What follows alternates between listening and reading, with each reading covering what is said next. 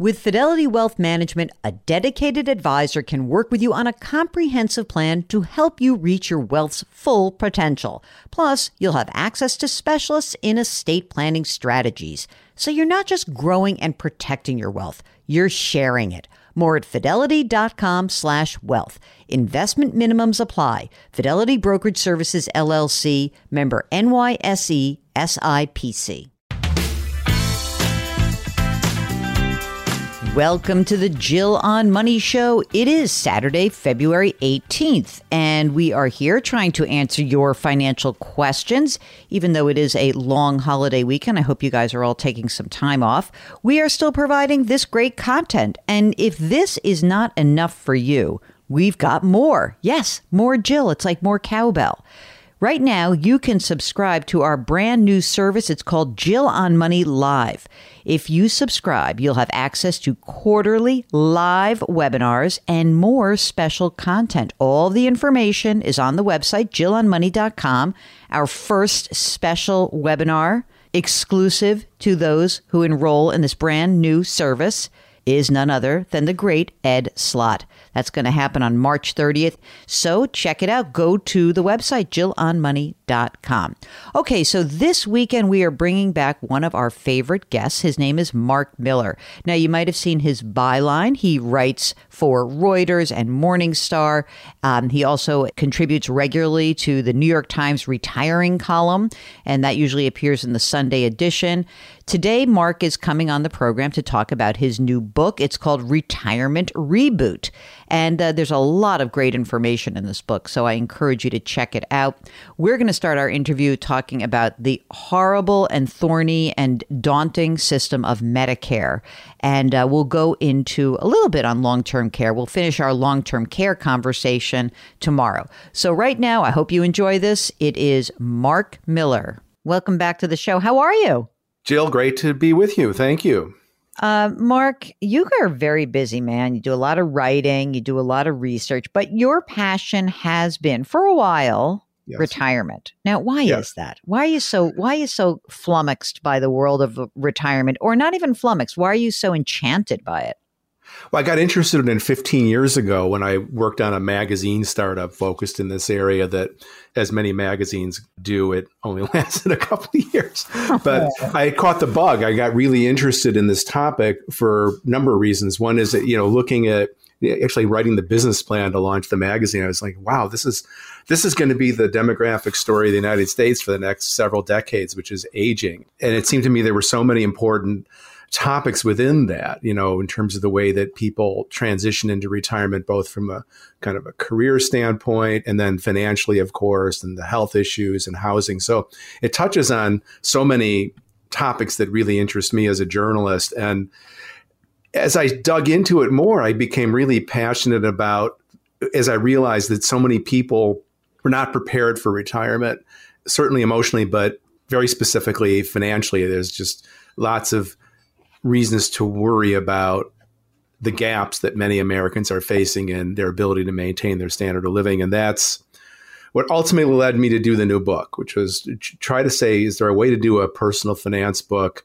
that's for people who don't normally read personal finance books, namely people who are not investors? Yeah, and people who really need it but don't necessarily think it's for them. So what is it about our system here in the United States that makes the idea of planning for retirement so difficult for, let's say, people in the middle to the lower end of the income scale?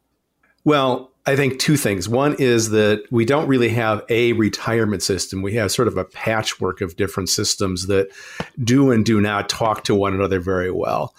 And there's a bunch of reasons for that. And then the second reason is, as I say in the book, I think complexity is the enemy. It's like people look at these complex challenges and they just kind of zone out. It's the deer in the headlight phenomenon. I think there's a lot of evidence from psychology and behavioral economics telling us that a lot of people just freeze when they're confronted with lots and lots of choices. And like my favorite example of this in terms of retirement, the retirement space has to be Medicare. People talk about Social Security claiming decisions as being complex. And yeah, there's some things there that we can talk about if you like. But Medicare is become unbelievably complicated, and I think unnecessarily so.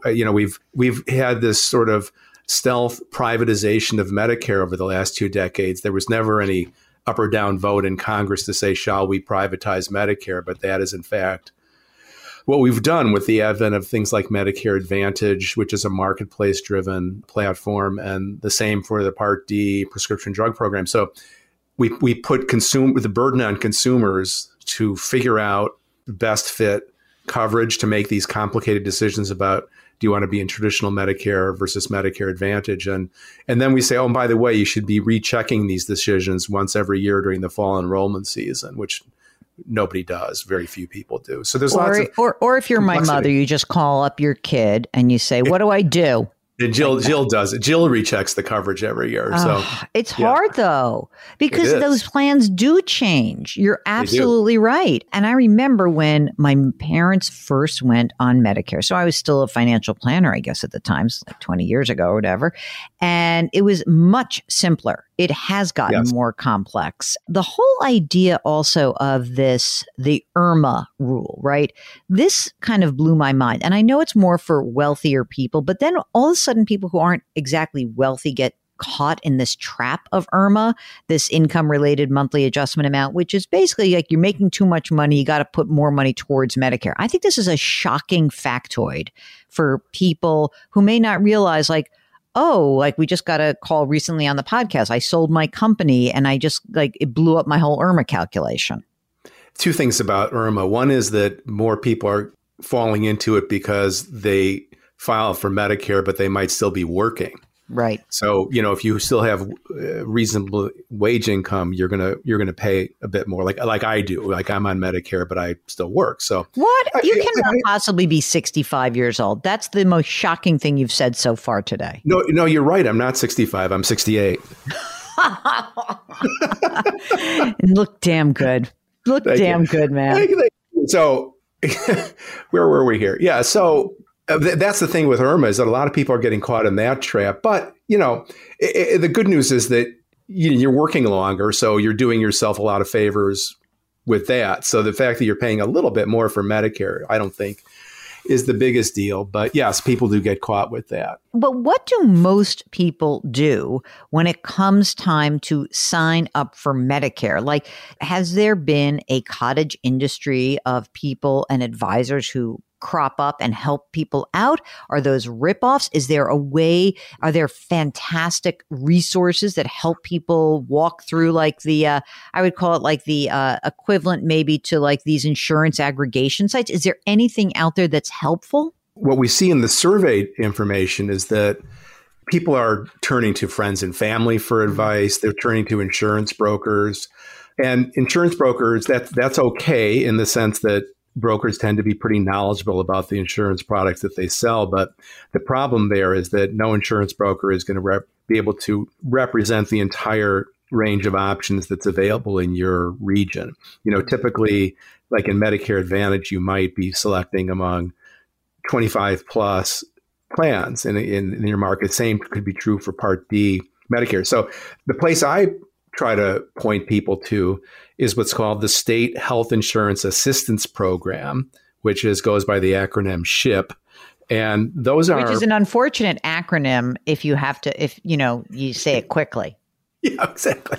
So that is a program that's jointly funded by states and the federal government, generally staffed by trained volunteer counselors. So it's unbiased, objective, generally quite knowledgeable advice that's available to help people with these choices. And the question you're asking, I think, is the right one, is like, people really need more information. There's 2 big messages in my Medicare chapter that I want to leave people with, if nothing else. One is, watch out for late enrollment penalties. You were talking about IRMA, but the bigger pitfall is if you don't sign up on time, you're stuck with these rather onerous penalties that get tacked onto your Part B premium. And those are lifetime penalties. So you really have to navigate the enrollment timing. Generally speaking, you're required to sign up in a window around your 65th birthday, or you pay the penalties. But the big caveat is if you're still working, if you're still actively employed, then you can stay on an employer's policy and you won't have these penalties. But so there's a lot of ins and outs on that, and I get into in the chapter. But that's message one. And the other big message that I want people to get is when you first sign up, you might be making a decision that becomes irrevocable. And that decision is deciding to join a Medicare Advantage plan rather than traditional Medicare. And the reason it can be irrevocable is that when you first sign up for Medicare Part B, you have an opportunity to buy a Medigap supplemental policy, which is what you use in traditional Medicare to plug the gaps.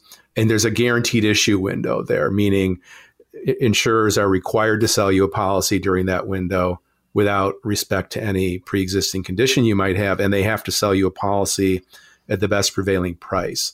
After that window closes, they're not required to sell you anything. And so let's say a couple years, you join Medicare Advantage, you don't buy a Medigap because they're not used in Medicare Advantage. 2 years later, you're unsatisfied and want to go into traditional Medicare. Well, you can make that switch during the fall enrollment period, but you may or may not be able to obtain a Medigap policy, which from a practical perspective means you're kind of locked out of traditional Medicare because nobody should be in traditional Medicare without a Medigap. So those are my two big things. People really need to pay careful attention to those late enrollment rules and also really think through carefully this choice of traditional versus Medicare Advantage. And I'm a big fan of traditional Medicare. I say to people, if you can at all swing the somewhat higher upfront costs in terms of premiums, you are getting what I regard as to be the gold standard of health insurance in the United States, which is traditional Medicare. You know, we often will get a ton of listeners who are sort of like, what's the deal with long-term care insurance? Because for some of them, they purchased long-term care insurance and then they got, snagged in that terrible spiral where your premiums go up dramatically. Is it really worth it? Who really needs it? And I'm just wondering if you have any view on long-term care insurance, the use of it, and whether we're making too much out of it. So I do have a chapter on this in the book, and I think the long-term care insurance is probably the most broken component of these retirement systems that we were talking about earlier. The long-term care insurance business really is targeted for middle-class households. Affluent households probably don't really need it because they can self-insure, and low-income households don't need it because they're covered by Medicaid. Middle-class households it's arguably the group that would benefit the most from this kind of insurance, but the costs are high. It can cost now, $4,000 to $5,000 a year for a couple if you have inflation protection built in there, which you should have if you're going to have a policy. And then, as you mentioned, the insurance companies have been just boosting these premiums by double-digit rates, and that make it even harder for policyholders to hang on. So you wind up buying a policy, paying into it for a number of years, and then you have to either drop out of it or reduce your coverage in order to handle the cost. So it's not a well-functioning component of retirement, risk protection. It's been declining for years. The number of new policies being sold has been falling. We'll have more with Mark Miller tomorrow. If you've got a question about Medicare, about Social Security, about long-term care, about all the things that Mark is talking about, we'd love to hear from you. Just go to JillOnMoney.com, click the Contact Us button, and of course, let us know if you would be willing to come on the air. As I mentioned before, we are introducing a brand new service. It's called Jill on Money Live. Go to the website, check it out. And while you're there, as you are opening your pocketbook, you might as well buy the book, The Great Money Reset. Change your work, change your wealth, change your life. There are 10 bold steps to turn chaos into opportunity.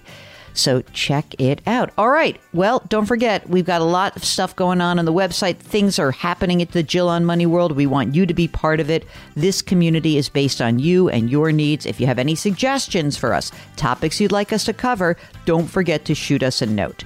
For now, just try to do something nice for someone else today. It's going to make that person feel good, and I know it's going to make you feel good. Change your work, change your wealth, change your life. Thanks for listening. We'll talk to you tomorrow.